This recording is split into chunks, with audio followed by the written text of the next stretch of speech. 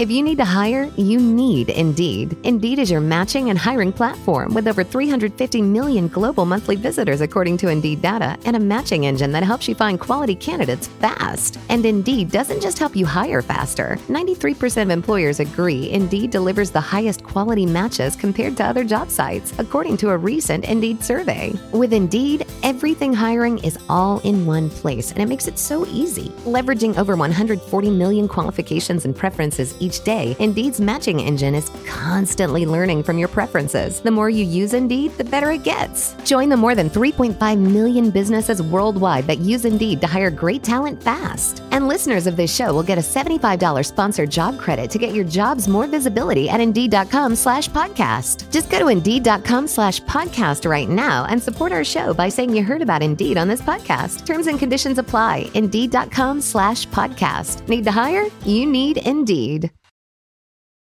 This is The Art of Awesome, episode number 117. 26 years ago, I gave up bad days. So I've had bad stuff happen to me, but I don't see a reason to let it ruin my day. So I just don't. And people go, well, that can't be, like, you got diagnosed with leukemia. That had to be a bad day. But the reality is, I didn't get diagnosed till 10 o'clock at night. So most of the day was pretty good. Like, why let one little thing ruin your day, you know? Hit it! That's what I'm talking about. Wait! Okay, now, from the beginning. Hit it, boys.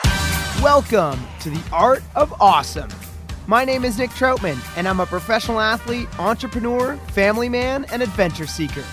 My goal is to share with you stories, knowledge, and inspiration as we continue on the journey together, searching for that secret sauce to producing awesome results in everyday life. Thanks for spending some time with me today, and let's get to it. Welcome back, everyone, to The Art of Awesome podcast. I am your host, Nick Troutman, and this is the show where we search for that secret sauce to success and the difference between the average and the awesome. Today is Monday, and if you guys have been following along the show, you know Mondays we do our deep dive interviews. Fridays we've got another show, Friday Fires, where it's kind of a short, quick thought of the day, which is pretty cool as well. But Mondays are, I don't know which ones are my favorite actually, Mondays or Fridays, but either way, Mondays are our deep dive interviews where I get to bring on some phenomenal guests. And today is no different, as I get to bring on someone who's actually pretty close to me in Chattanooga, Tennessee right now, but more so, I would say we're quite similar in our mindset. So very excited to bring on Jeffrey Holst as he shares his journey into real estate, as well as going from bankruptcy to retired in under, I don't know if it's 7 years or under a decade, either way. He shares a lot of great advice on growing a real estate portfolio, how to partner with people, how to create long-term wealth. But even more than that, he shares how cancer has made him live to the fullest. And we really go deep into mindset and living your best life. And we also talk about Jeff's no bad days attitude, which one, I think is just a great attitude to have. But two, again, it's a lot of mindset that just being positive. And when you're positive, I think good things happen. And when bad things happen, you're able to brush them off and move forward much easier and more efficiently. And yeah, again, just a really phenomenal interview, as Jeff has quite an interesting story. It's probably one of the best podcasts for both real estate advice as well as mindset and positivity. So I'm very excited to share this interview with you. Let's wait no longer and jump right into it. Here is Jeffrey Holst. Well, first off, Jeffrey, thank you so very much for joining me here on the Art of Awesome podcast. Oh, thanks for having me. I appreciate it, Nick. Yeah. So Jeffrey, you are a coach, a podcaster yourself, and a very successful real estate investor, which I'm very excited to talk with you about. You've got 250 doors in the Chattanooga, Tennessee area. Am I correct on that? Yeah, actually, we just added 42 more last week. So nice. Getting close to 300. And actually only about 200 of those are here in Chattanooga. The rest are up in Michigan. So. Okay, awesome. Well, congrats on closing that deal last week. Though before we kind of dive really into it, I'd love to start back at the beginning and kind of just hear more about your story of how you got into real estate. As I've heard, you've got a pretty interesting backstory. So, kind of just, if you don't mind, tell us kind of how it all started for you. Sure. So, I didn't, well, first of all, I always was interested in real estate. I guess I was exposed to it as a child. My dad had a few investment properties, like 3 or 4. And I was the kind of weird kid that got up in the middle of the night and would sneak out of my bedroom to watch like late night infomercials about how to buy real estate. I guess that's just me, right? I liked it, but I didn't really get started right away. I just kept thinking, well, one of these days I'll get into real estate. And it was kind of like, oh, I'm going to go to school. And when I get out of school, I'll get a job. When I get a job, I'll make some money. And when I make some money, then I'm going to invest in real estate. It was one of those plans. Yeah. And it turns out if that's your strategy, you should reevaluate, because what happens is life just keeps going, and pretty soon you're 30 and you still haven't bought any real estate, and probably would be 40 and then 50 and 60 and then retired and still never buy real estate if you just kept saying someday I'm going to do it, because someday is not the right strategy. I learned that lesson when I got sick. So in 2008, I was diagnosed with leukemia. At that time, I was a bankruptcy attorney, practicing law in Michigan, and still didn't have any real estate, which pretty sort of proves my point. And I had just started the law firm. I was about my 3rd or 4th year in, and I had one other attorney working for me. He quit the week before I was diagnosed, not intentionally, but it was a coincidence. And so we went from 2 attorneys to 0, literally in a week's time. Wow. And and our overhead was about $5,000 or $6,000 a week. So that was a little bit of a problem, because when you have no money coming in, and you have a $5,000 a week to break even plan, you can quickly start to accumulate debt. And that's what happened to me. I went through all my savings, charged up all my credit cards, and ended up personally bankrupt in a period of about a year's time, which it was ironic, because it was probably the busiest time ever to be filing bankruptcies. So we had plenty of work. We just couldn't do it. Wow. 2008, it seemed like everyone wanted to file bankruptcy, and we were just scrambling to cover whatever we could to not, basically just to make sure that the clients we'd already taken in were taken care of. We weren't taking new cases for that entire year, actually. Wow. Yeah, so that's a long way to tell you that the way I got into real estate was I lost everything I had and quit my practice of law and moved to Tennessee and took a job working for a transportation company. And but that was a big motivator. I said, geez, I might die. I want to make sure my family's taken care of. So I better figure out how to invest in real estate right now, because then money will still come in, even if I can't work or if I die. And so lesson learned. And so at 31 or so, 31, 32, after a year after my bankruptcy, I had saved up $20,000, and the market was cheap then. It was 2011, 2010, 2011, somewhere in there. And I just, I went with a partner of mine, a friend from law school, and we bought a condo for cash, because I didn't have any credit, and the condo was $30,000. So I didn't have enough to buy it myself. So I split it with him. And that's how I got started in real estate. And we still own it now. It's probably worth $150,000. So it wasn't exactly a terrible investment, but it also wouldn't make it so you could retire. It takes more than just one. Yep. So there's a lot of lessons that you just shared in there. One of them being that you were obviously diagnosed with cancer, and it was the wake up call of like, wow, life really is short. I feel that a lot of us maybe forget that at times, that life just happens, and you kind of forget that there's an inevitability that we will all eventually die one day. And I kind of feel like we hide that in the back of our brains, like where it's like you put it off, kind of like just procrastinating that thought of like, well, what do I either want to do with the life that I've got? So we also don't know how long, like whenever our last day is going to be. So it's like, well, what can I do with the life that I've got right now? And then 2, how can I set up my family if you've got a family? And then 3, what are some sources of income that I can bring in that will continue to bring in cash flow if either, I'm sick and I can't go to work, or if I'm not around or anything like that. So how did you go from, you said yourself, you bought one condo unit, but that's not necessarily enough to retire on. How do you go from there to almost 300 units several years later? Yeah. So first, before I answer that, I'm going to address something you just said, actually. The three things that you mentioned, those are actually the core of everything I think about now, actually. It's like you just absorbed it all right out of there. It's like, one was, the third thing you mentioned was, how do you create income? But that's about buying back your time. It's about being able to have the flexibility to do the things you want. But the part at the beginning that you were talking about is really important, about recognizing that, we don't know how long we have. And for me, yeah, it was a wake-up call for sure. But I'm very fortunate. I mean, I have a one-a-day chemotherapy treatment. It's oral chemotherapy that keeps the leukemia that I have controlled. And so every day I get a reminder, if I don't take this pill, I could die, right? If I don't take this, I could die. And even for me, I still kind of put it in the back of my mind and forget about it sometimes, right?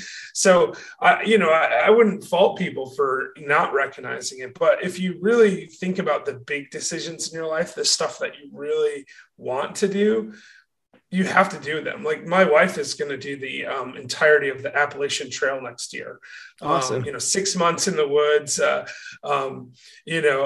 2,190 miles of hiking. She's never even, until last weekend, never even did an overnight tent camping. That's cool. But she's convinced she wants to do it because she's wanted to do it for years. And we have the opportunity to do it now. We're getting ready to move to Puerto Rico. And I just told her, I said, well, if you're going to quit your job anyway, like now's the time, like you got to go. And I mean, actually she brought it up to me first, and I was like, yeah, that's 100% correct. And so I think that's really important. Like, I don't want to just gloss over that. I want to say, if there's something that you want to do someday might never come. So you got to figure out how to do it as soon as you can. That's like one of the great secrets to living a really awesome life. And that's what my goal is now, is just to help people do that. So anyway, now that I've said that, I'll answer your question about how I went from one to nearly 300 units. It was just one at a time at the beginning. After that first condo, we found another condo in the same building. Didn't have any money, but my partner on the first one said, hey, I'll loan you half of this one. So I was able to borrow the money from him for that one, and later refinanced those and paid him off. And then the next one was we had to get a little creative. Basically, we had these two condos that were free and clear, other than the amount I owed to my one partner, but that was an unsecured note that I had signed for him.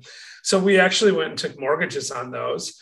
And it was about $25,000 on each one. And then we had a third person come in with their own $25,000, and we used that to buy a duplex. So we were just like, and this is all happening really fast. So like the first one was like, say, March, and the next one was April, and then the next one was later in April, right? Like we just went one right after another because the market just seemed right. And these were in a pretty good neighborhood in a suburb of Detroit. And I was living in Chattanooga at the time, but my one partner lived in that area and was very familiar with it, and I already had some other real estate there. So we just were very confident in the numbers on those. And again, highly motivated because I wanted to get some income. And we actually still own all three of those properties now, cash flowing. We refinanced them later and bought more stuff with the money, but I mean, we just kept going on it. And then we had to get even more creative because we didn't have anything to really work with. So we started doing some private money stuff, borrowing money from people that were scared to put their money in the stock market because the stock market was down and we're in the middle of the recession. And we'd just pay them 6% interest and use that money to buy more real estate. And again, I didn't have any credit, so I couldn't go to a bank or something like that. And I still had $100,000 in student loans at the time. So I had a huge negative net worth, and we were just like, we got to figure this out. Also, I had a pretty decent job, so that helped. I was able to save money and reinvest that.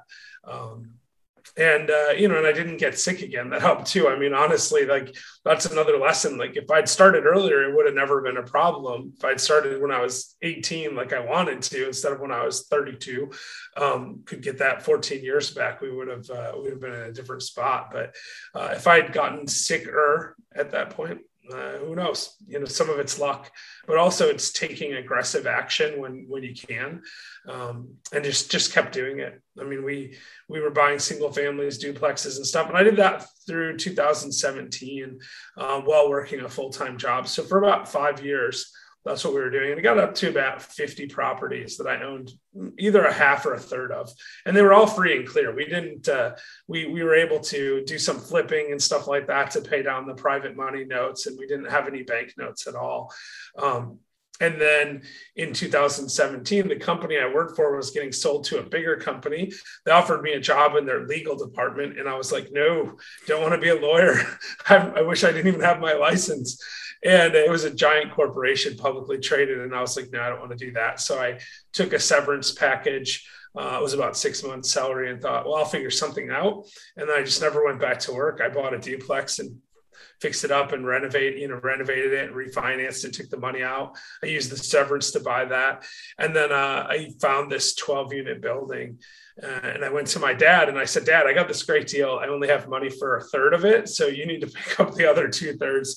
And we bought that. And actually that was October of 2017, the first multifamily I bought. And I just sold it. My dad and I did like 2 months ago. And we doubled our money since October of 17. So we paid $600 for it. And of course we more than doubled our money because we put 20% down. But we paid $600 for it. We sold it for $1.2 million. So, wow. So basically double the value in 4 years. And then we we actually did a 1031 exchange, which is basically a tax trick to avoid paying the capital gains on it, and bought a different property with those proceeds. That's amazing. I love how you've done a flurry of different things. One, you got super creative, like where you were saying you didn't necessarily have all the money. And there's a quote by Tony Robbins, and it's not about the lack of resources, it's your lack of resourcefulness. And so I love how when you maybe lacked some resources, you got super resourceful, and you just like, you got creative and said, okay, well, if I can't get either a loan or if I don't have the cash, like I'll either partner or I'll figure out a way to do this, and then take action as well. And I mean, real estate is a beautiful thing for wealth creation in the sense that you can buy something for $600,000, several years later, double the value, sell it for $1.2 million. There are a few things in the world that you can do that kind of thing.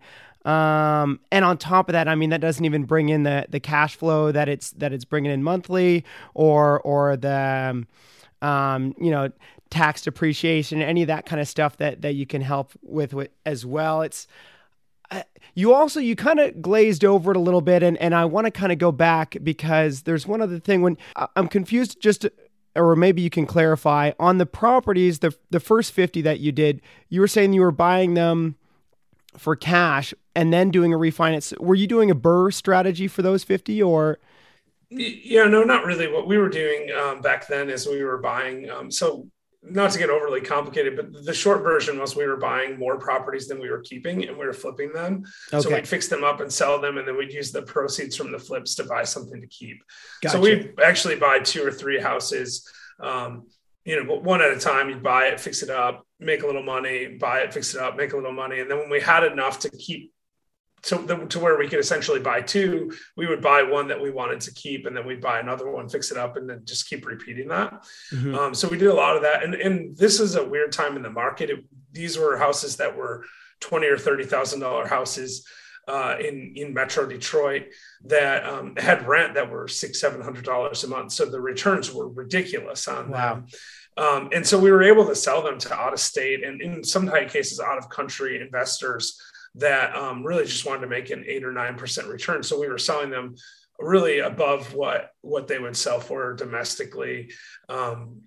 And it was fine because they didn't care. They just wanted that cash flow and they were paying cash. So, you might buy a house for 20,000, put 5,000 into it or 10,000 into it, and then sell it for 40 or 45. It wasn't an enormous amount of cash in each deal, but, you make 10 or 15,000 and then you bought yourself a $30,000 house for cash after doing a couple of them, and we just kept them. And then those have appreciated a tremendous amount.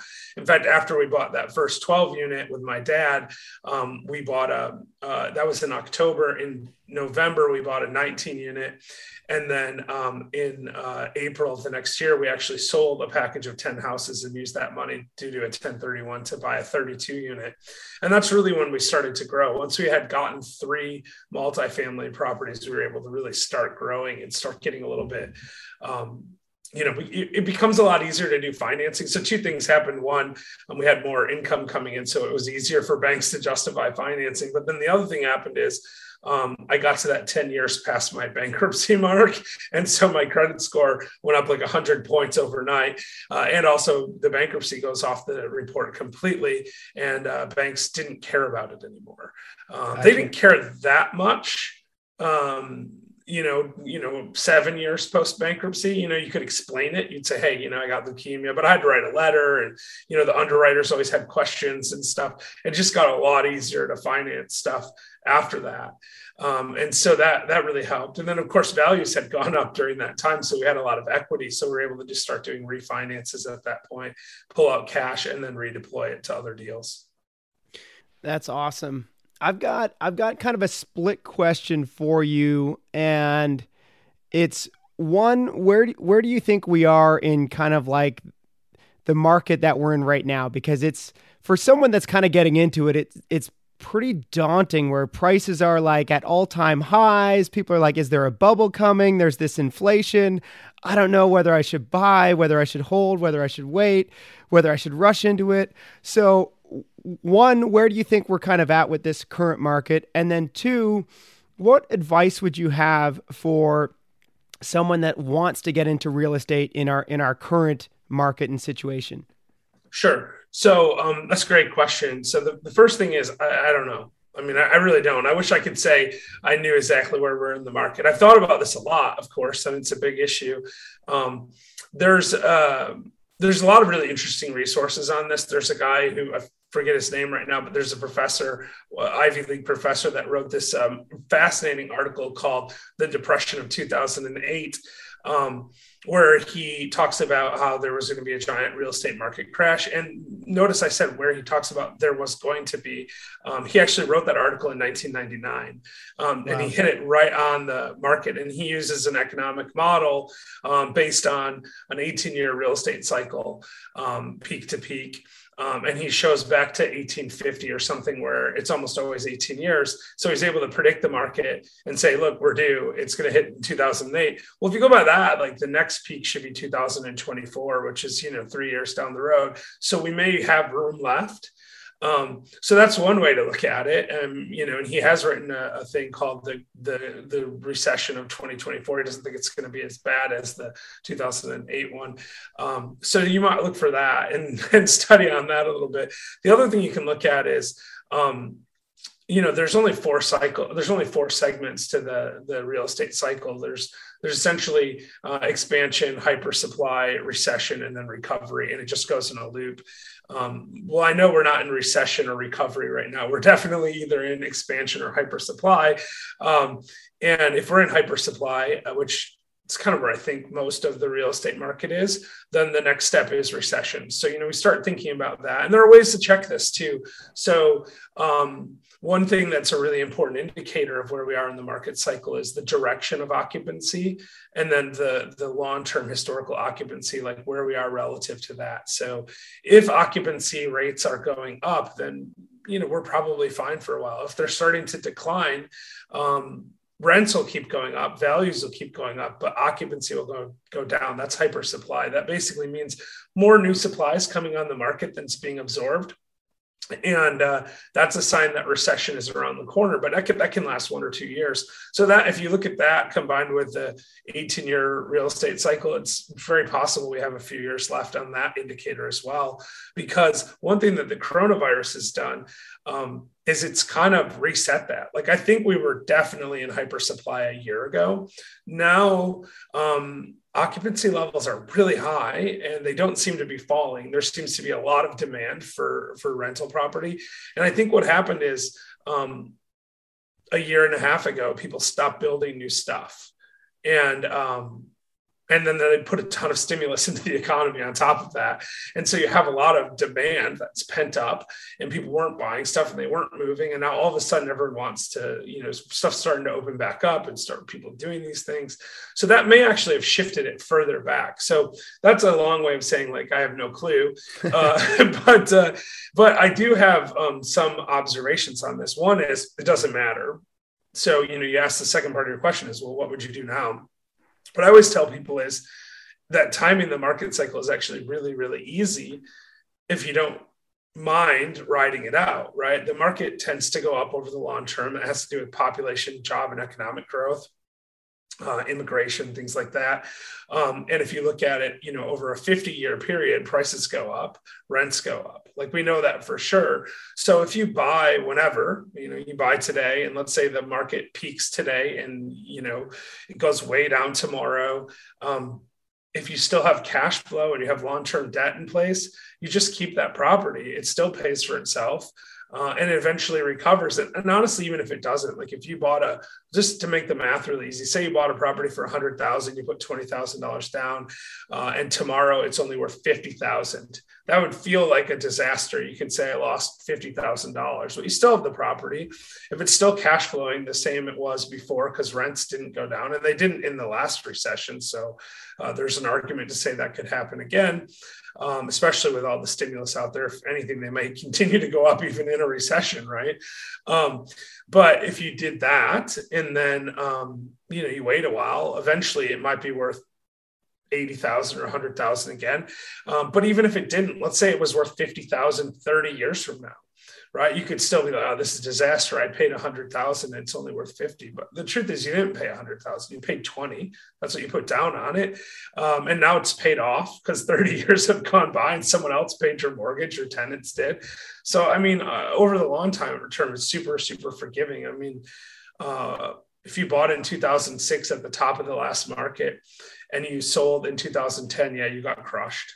But if you bought in 2006 and you sold now, you're super happy. In fact, if anyone bought in 2006 and you want to just sell for what you paid, I don't even need to know anything about it. I probably will buy it from you right now. So that's awesome.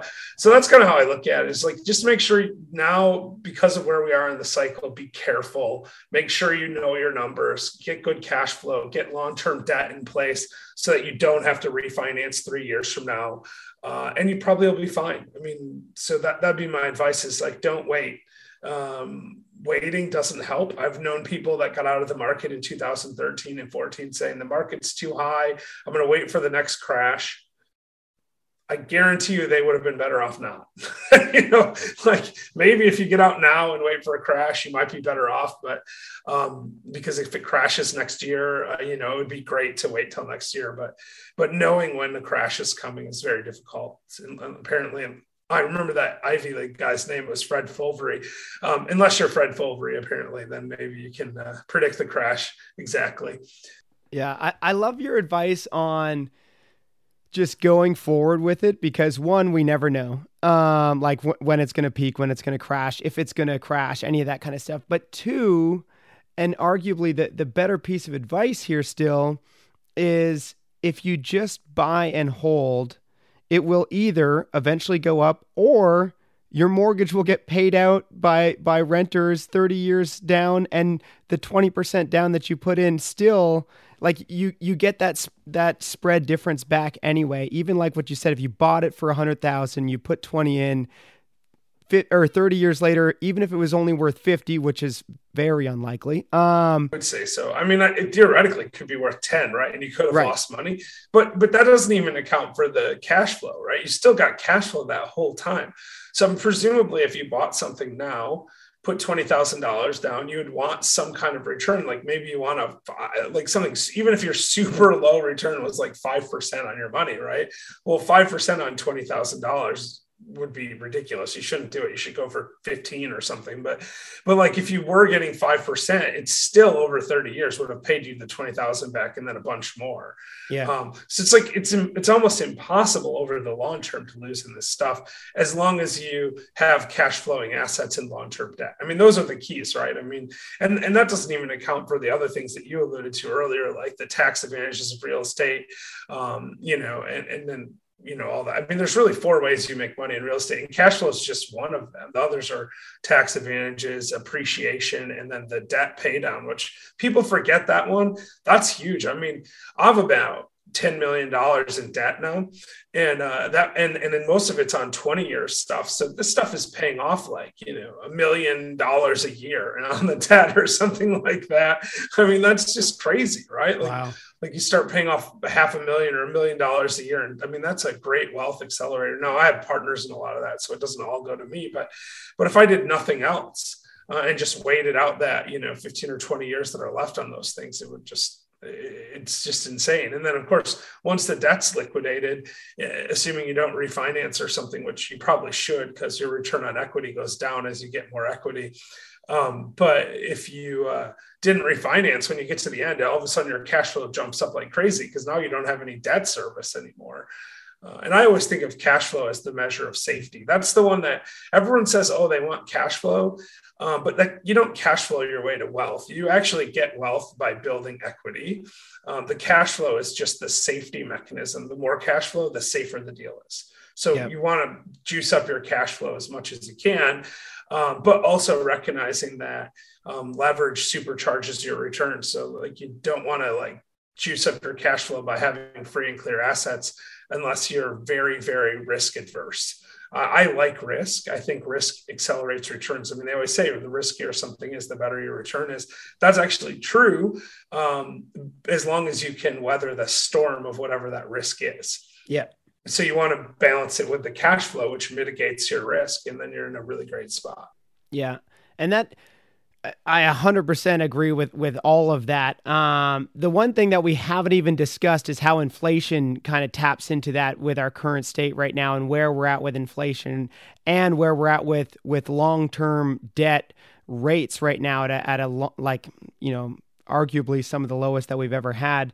Long story short, I think real estate is a very safe bet. And leading back to what you had said previously, it is very, forgiving, in the sense that even if you make a mistake over the long period, it's very forgiving. And especially if you do the numbers correctly and you've got the cash flow set up. Obviously, there are still ways.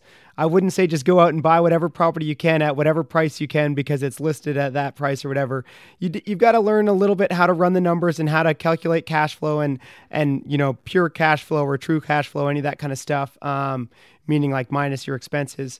But again, over the long run, even with some mistakes, it can be very forgiving asset. Yeah, I mean, that 12-unit building I paid that I bought, the first apartment complex I bought, actually, I think I overpaid for it. Like looking back at it now, I probably paid $100,000 more than I should have. That's terrible. I put $130,000 down and overpaid by $100,000. So I threw away like most of the money, right? But we still made $550,000 on a $130,000 investment in 4 years. So, maybe I overpaid, but in the reality, by waiting, now granted, the market cycle helped a lot with that. I bought it at the right time, but even if it was still worth $600,000 now, it wouldn't matter because it's paying for itself, right? I mean, when we sold, we owed less than $450 or something like that, and that extra $50,000-$60,000 it's real money. It adds up, and it just keeps accelerating. So it's really amazing. And you mentioned inflation.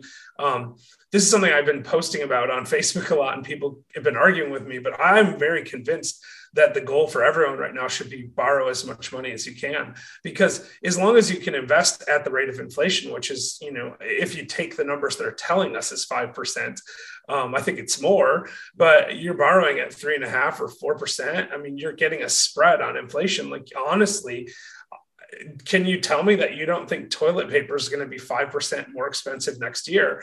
Because I think it will be. It's more than that more expensive since last year, right? And so even if you didn't have an investment to make, you almost be better off to borrow the money at 4% and go buy a bunch of toilet paper and just use it next year because you'll come out ahead, right? Yeah. So like when you start looking at it that way, it's like, I've been saying, I know I have about 10 million in debt. I said that earlier, but that was my goal for the year, was to borrow 10 million additional dollars, because for the first time in history, they're loaning us money at below the rate of inflation. It's never happened before, and probably will never happen again. They've just thrown so much stimulus in the market that they've artificially lowered rates to an unsustainably low level at a time when there's an enormous amount of inflation coming. At some point, they're going to raise rates and reverse that. But maybe not for a while, because they need inflation. There's so much debt in the US economy that they need to inflate away the national debt that they've created over the last few years. So I think they're purposefully doing it. I could be wrong, but man, I'm a little cynical about this stuff. And I think that's what they're doing. Well, if that's what they're doing, the best way to protect yourself is acquire assets and debt, because debt is, you're going to pay it back with cheaper dollars in the future.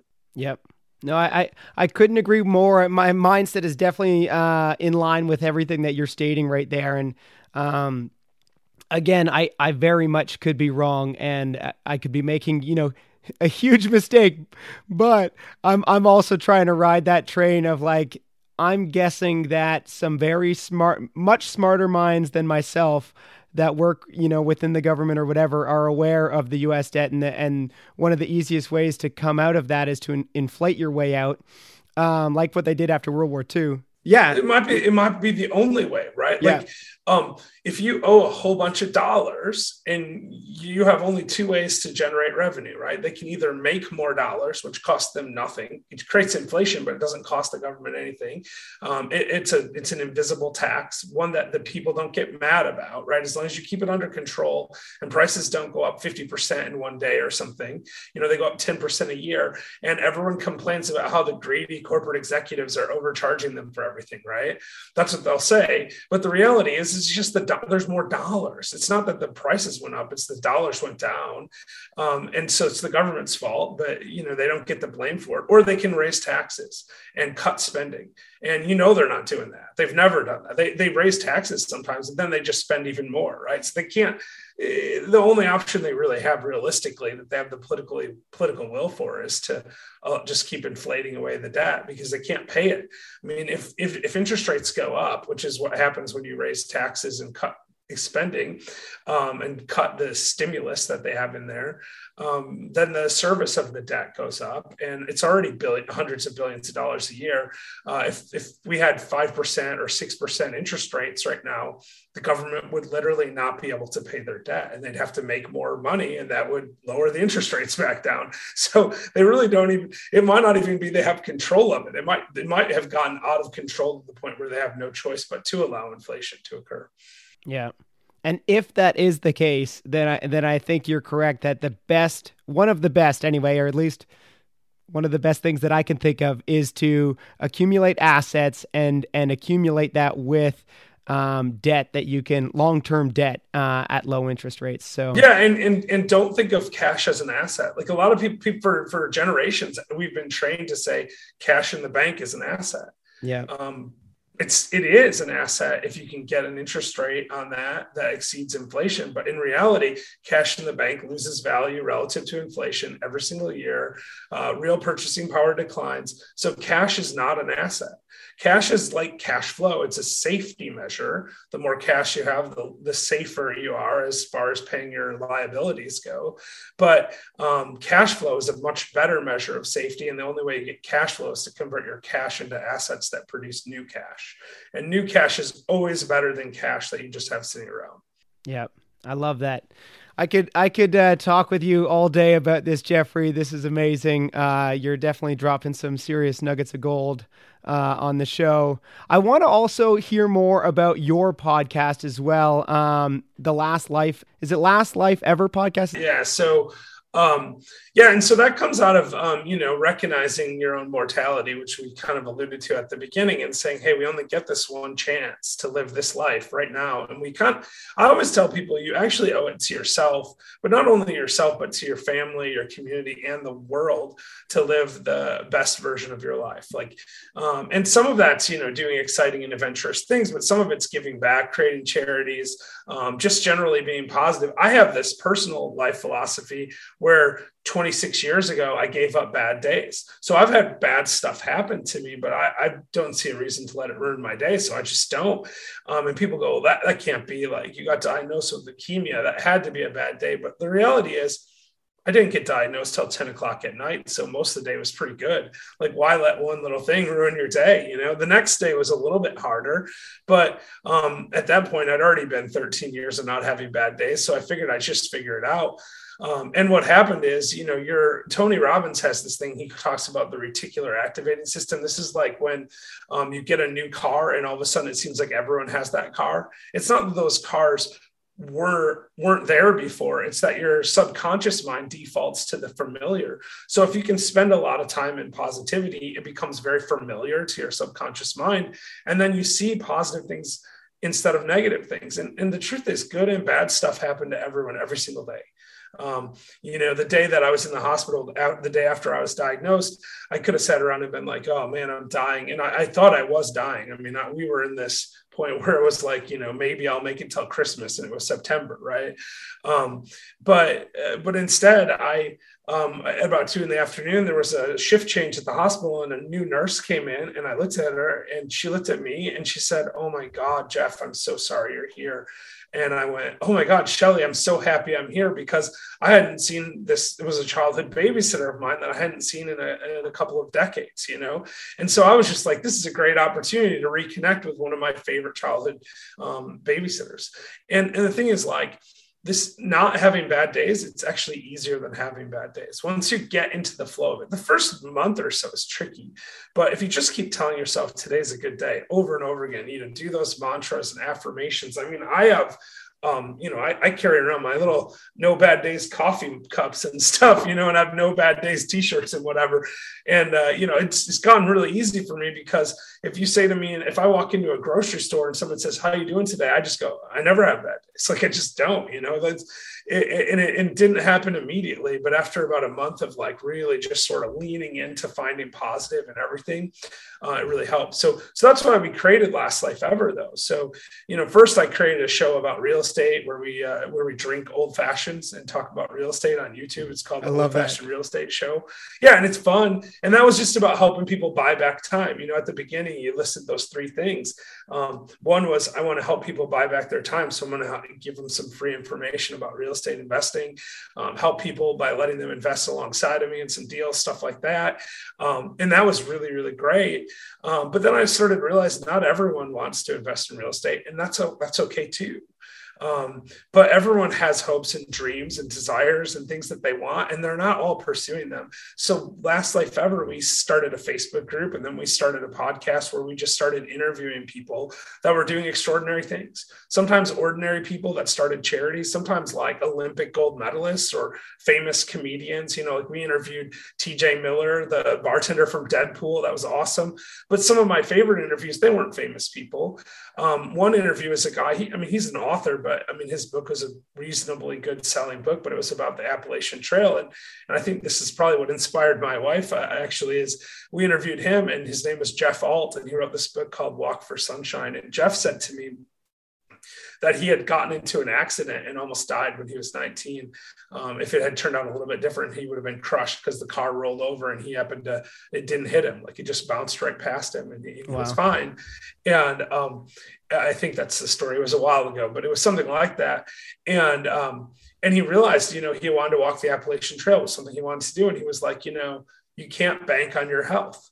You just don't know what's going to happen. And that really resonated with me, because that's my point, right? That's the whole thing. Like, I was 30 and relatively healthy, and I thought, why am I sick now? Like, why am I tired? And I went to the doctor and found out I was literally dying, and you don't expect that at 30. You don't even think about it at 30, but the truth is we're all dying. Every single one of us is terminal, unfortunately, even if they have huge advances in medical science and eliminate aging and all disease, we're still all going to die, because eventually there's going to be the energy death of the universe. And I mean, listen, if I can live to the energy death of the universe, I'm super happy about it, but I'm not super optimistic that that's going to occur, right? Like I suspect, 40 or 50 years, and I'm going to be happy about that too. And so that's why you got to do those things now. And that's what we talk about on Last Life Ever. It's just, living the best version of your life, whatever that means to you, and just pursuing your goals and passions. And it's not selfish. I think people sometimes think, oh, if I get rich and have a private jet, I'm being selfish. But the truth is, the world, the universe, whatever you want to look at it, it rewards value. So if you provide a lot of value to the world, you get value back. I have a lot of real estate, but what I think about all the time is I'm providing affordable, high quality housing to 300 families. People that if I didn't provide that service, they wouldn't get that. They wouldn't have a place to live, or they'd have a worse place to live, or a more expensive place to live. And the more of those properties I can provide, the cheaper it gets for them. And frankly, the more money I make. So it's good for both of us. And it's just a really great way to think about the world, is that, you have this unique desires and drives inside of you. And if you lean into those, you make the whole world better, right? There's only ever going to be one Nick. You're the only guy ever that's going to have that exact potential talent and desires and hopes and dreams. And so you really just have to go for them, because it makes the whole world better. So That's how I look at it. And that's what that show's about. So Jeff, I love that. I think you and I are two peas in a pod. We have a very similar mindset, and the reason why I started this podcast was simply to give back to my community, to society, and to the planet. And those are like three things that I try to regularly remind myself each day. I try to go for a walk and do a gratitude practice. And those are three things that I try to remind myself daily, that they're goals of mine that I'm continually working on. And I too, even with the small portfolio of real estate that I have in comparison, I too remind myself that what I'm doing is I'm providing nice, affordable housing for people. And I'm so thankful that I'm able to do that, as well as that I've got property managers that take care of my tenants, that take care of my property. And the fact that I'm able to make a profit split or some cash flow on the side while doing that is incredible. But the fact is that I'm able to provide that in the first place. And if I never bought the property, then I could never provide that value as well. So I love everything that you've just said there, Jeff. And I love what you're doing. I love the no bad days attitude as well. I actually I had listened to one of your podcasts a couple of days ago, and I heard the no bad days attitude, and I was like, man, I'm going to implement that into my life. And I try to live a very positive life. I'm very grateful for all that I have, and honestly, life is very good to me. But I still heard your no bad days attitude. I was like, I'm just going to implement that every day. And I've got to buy the coffee mug still. I've got to go get one. Maybe I'll buy one of yours. I'm not very good at monetizing this stuff, but the reality of all this stuff is like, I love hearing it when people tell me that they're giving up bad days, because the reality, it's just so freaking great. It makes your life so much better. And there's science behind it. It's not just the reticular activating system. Like, there's like, I geek out on this stuff. So I read books like Hardwiring Happiness, which is about how the more time you spend in positivity, that it really rewires the neural pathways in your brain. And those the more you use a specific neural pathway, the easier it is for electrons and neurons to jump those pathways. And so they become stronger, and the other ones actually literally erode over time, and it becomes harder to have negative thoughts. And you can train yourself to do this. Like, something bad happens, you think about, well, what can I learn from this? What's positive? That's one thing. But another thing you can do is literally just like take a moment, like you do, the gratitude walks. Those kinds of things actually do train happiness into your life. even something as simple as stopping for 5 seconds when you walk outside and the sun hits your face and think, this is really nice. The sun's hitting my face. Just a few seconds of doing that every so often over time creates a happy brain, and a happy brain creates a happy life.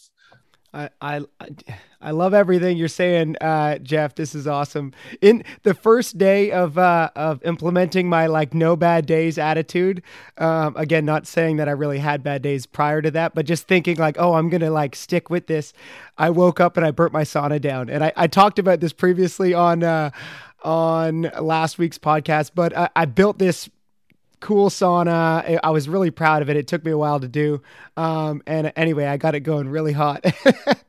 I clearly made some mistakes and I burnt it down, and I just woke up in the morning, and instead of being pretty bummed about it, I was like, well, no bad days. Well, here we go. Day one of no bad days. What you got to do with that is you got to be look at all the stuff you learned. Yeah, exactly. It's going to be so much better, right? Yeah. I'll give you another example. Just recently, I got a little bit, because some stuff can still bother you, right? It's okay. You can be irritated that your sauna burned down. It doesn't have to ruin your day though, right? Correct. So I got diagnosed with melanoma earlier this year, and I was like, well, this is bad luck. I don't want to have one cancer. Now I have two. Right. So, and I, at first I was like, whoa. And I was like, this is not good, because melanoma is serious skin cancer. You don't want it if you can avoid it. My pro tip is avoid all cancers, but if you're going to pick, don't pick melanoma. Or leukemia for that matter. So, I've won the lottery a couple times on that, but what happened is at first I was like, whoa, this is really bad. And I went to my wife's work and I told her, I said, I just found this out, and I was upset about it.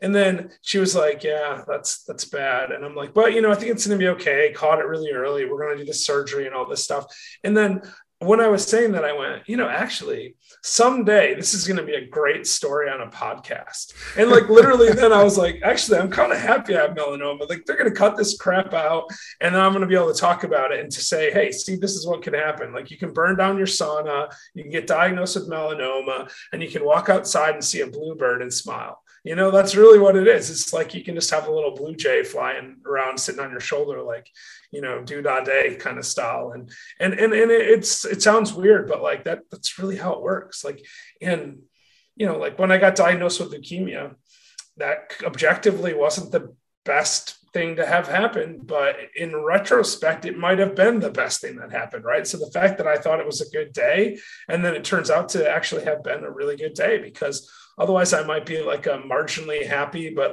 unsuccessful bankruptcy attorney right now.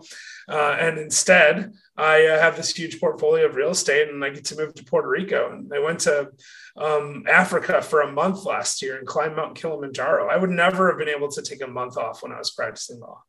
Buying back your time it's one of the greatest decisions I ever made. And it happened on accident because I got sick. So, that negative turned really positive really fast.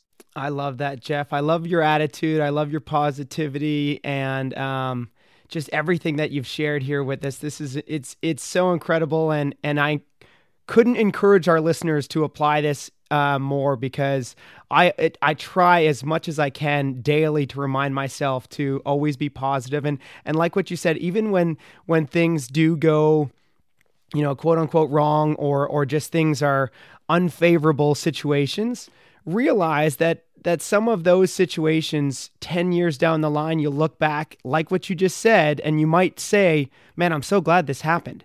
And I'm not saying that you're glad that you got cancer or leukemia or anything, but like what you said, maybe if you didn't, maybe you would be, living a mediocre life as a lawyer or something, and not going to climb Mount Kilimanjaro. So, everything, it's all how you look at life. And I love that you've been looking at it with the positive lens, Jeff. So thank you for sharing that with us. Keep projecting your positivity and your no bad days. And maybe you should go make some mugs and sell them, because I'll buy one from you. That's for sure.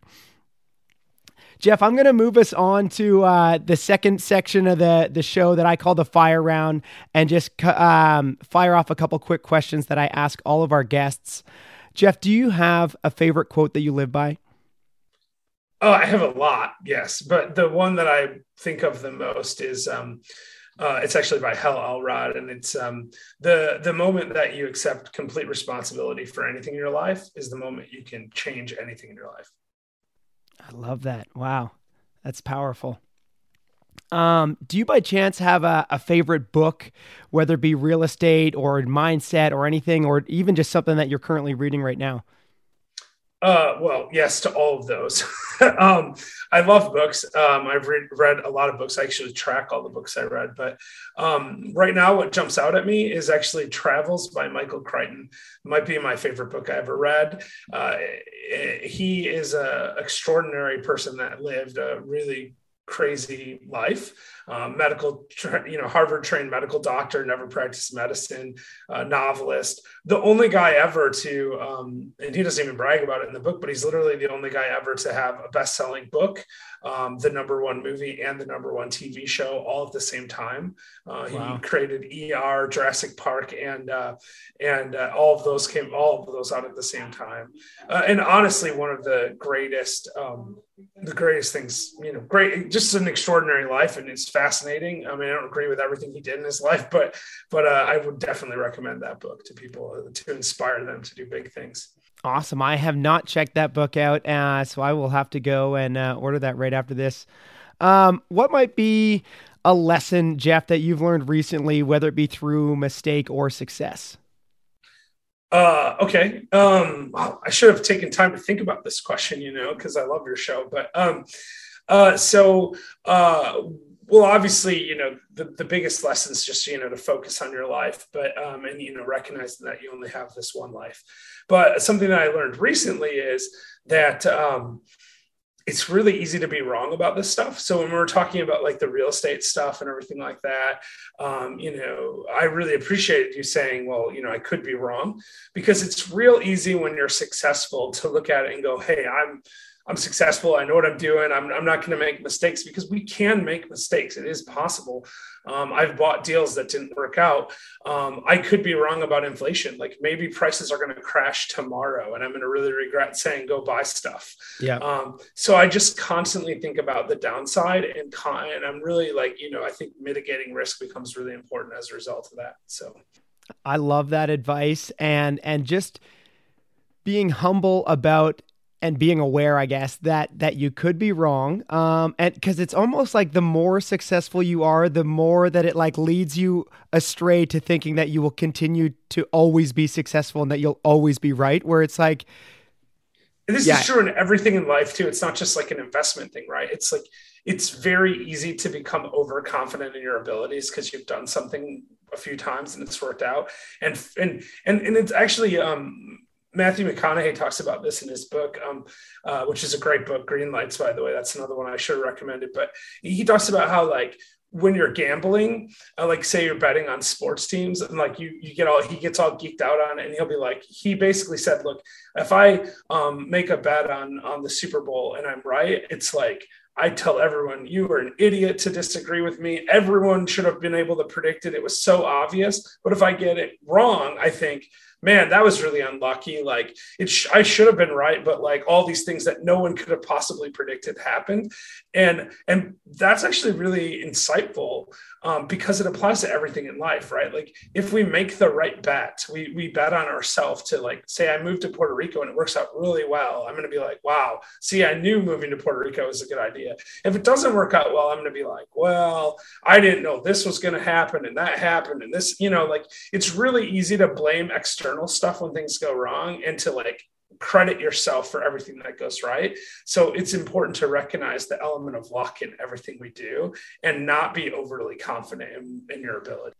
I love that. I'm if you weren't aware, Jeff, I'm a professional kayaker as well, and I do a lot of freestyle competitions and stuff like that. And over the years, and it has taken me a lot of wins and losses to figure this out. Definitely more in the losses, but that you realize that when you win an event, and this could be in real estate, it could be any win, like what you're saying in gambling, you think, oh, I won because I'm good, or I won because I deserve it, or I put in the hard work, or whatever. But when you lose, you think, oh, I got unlucky. Oh, I can't believe the judge gave them those points and not me this points, or all these different things. But you never think of it the opposite when you're winning. You never think, wow, I got really lucky. I can't believe that I won instead of this other person. You think, oh, yeah, I deserved it. And so I love that advice to reflect on your wins and losses in the same way as that there might be luck involved in both of them, and that when you win, it's not always skill, and when you lose, it's not always unlucky. So great advice there, Jeff. One question that I've got that I ask all of our guests, if today was your last day on earth and everything that you were to have done, and we've kind of talked about this a fair amount already, so I'm intrigued to hear your answer, but if everything that you've done, all your real estate, all your podcasts, all your old-fashioned real estate videos on YouTube and such, it was all to be gone and erased with you, and the only thing that you were left with was a pen and paper, and you could leave 3 truths, 3 things to be true that you would leave for your family, your friends, future generations, what would your 3 truths be? That's a great question. Wow. All right. So the first one would be, don't wait. Just do it now. Right. And related to that, I think I would have probably wouldn't even say that. I probably would quote Richard Branson and say that the difference between successful people and those who never succeed is that successful people take action without all the possible information. So I really love that. So I would say, just don't wait, just do it, take that chance. That's the first one. The second one is take time to think and reflect clearly about what you really, really desire. Like, understand what it is that you want to desire and what it is that you want to accomplish and leave for the next generation, for your family, and lean into that as much as you can. And then the third one is, have fun. Just have fun. Enjoy all of it. I love that. Jeff, those are 3 great tips. Thank you so very much for all of the advice, all of the nuggets of gold that you have shared with us on this show. This has been incredible, and I thoroughly enjoy talking with you. Something that I always try to do on all of my shows, especially where I bring in guests, is I try to provide value as well, being that you have provided so much value for me and our listeners. So is there something that you're currently focusing on, Jeff, that I might be able to help you out with, or again, possibly even my listeners? Well, thank you for that. My focus right now is really on this move. It's actually a really big process, right? And so I don't know how you can help me with that unless you want to come pack my bags or something. But listen, the biggest thing that people can do to help me is just continue to share that last life ever philosophy, because that's my biggest goal in life. Like, if I can help anybody, that's great. But what I really want to do is I want to help 1 million people figure out a way to live an extraordinary life. And I think about extraordinary a little different than most people. If you're want to be extraordinary, I think, you just got to do like a little bit extra, because that's really what extraordinary is. It's just extra and ordinary. So if you're just like living an ordinary life, just do a little bit extra, and, pay it forward. It doesn't have to come to me. Like, just go out and do those things, sure, join my Facebook group and all that stuff, but like, really just go out and live the best version of your life, because it'll make the whole world better. And then by extension, it'll make me happy, because I'll have made a little bit more impact. That's awesome. So there you guys have it. Go check out Jeff's podcast as well, Last Life Ever.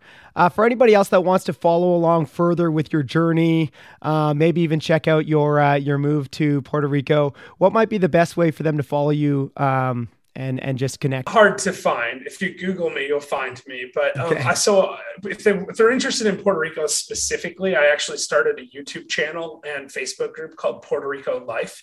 That's just about my pending move and how I'm thinking about it. And there's some various resources in there, and it's all free, so people can come check that out. If they want to learn more about Last Life Ever, we do have a private Facebook group for that, or just hit me up on Instagram at Jeffrey Holst. So any of those places would work. I love that. Final question for you, Jeff. What is your definition of awesome? You. You're awesome. No, I mean, listen, for me, awesome is just about, like I've said from the beginning, it's just leaning into living the best version of your life. If I do that, that's great. Like, I hope that someday when I'm old, I have had an interesting enough life that some young kid at a bar next to me will be like, tell me your story, and actually care what I have to say. And that's awesome. If people are going to care about you and love you because of all the cool and interesting things you've done, then you've done well. Awesome. Well, Jeff, you have done some very cool and interesting things, and I thoroughly enjoyed getting to hear your story. Thank you so very much for your time and for sharing it all with all of us. And again, thank you for all of the value and information that you did share. I personally got a ton of value in it, and I can't wait to continue my real estate moves, and we'll definitely have to keep in touch. I'm excited to hear how your Puerto Rico life goes. Again, for all of our listeners out there, I hope you guys got some value out of this. Jeff shared just a ton of stuff. I think you might want to go back and listen to it again if you want to get into real estate, if you want to take action, if you want to live your best life ever. And yeah, I mean, again, just talking about how to partner on deals, what inflation could be doing. There's so much actual, tangible value that was put in there. And then just beyond that, so much mindset advice that, this was one of my favorite podcasts. So I'll be going back and listening to it again, and highly encourage anybody else to do so. If you guys did get value out of this, please, as always, if you guys could share it out with one person, share it out with a friend or a family member, anybody that you think either would love to hear about the real estate aspect, would love to hear about the mindset aspect, would love to just hear about Jeff's story. Please share it out. And as always, guys, thank you so very much for listening. I'm Nick Troutman signing off, wishing you all an awesome day. Cheers.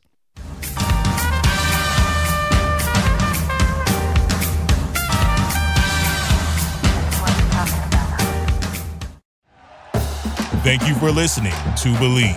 You can show support to your host by subscribing to the show and giving us a 5-star rating on your preferred platform. Check us out at Believe.com and search for BLEAV on YouTube.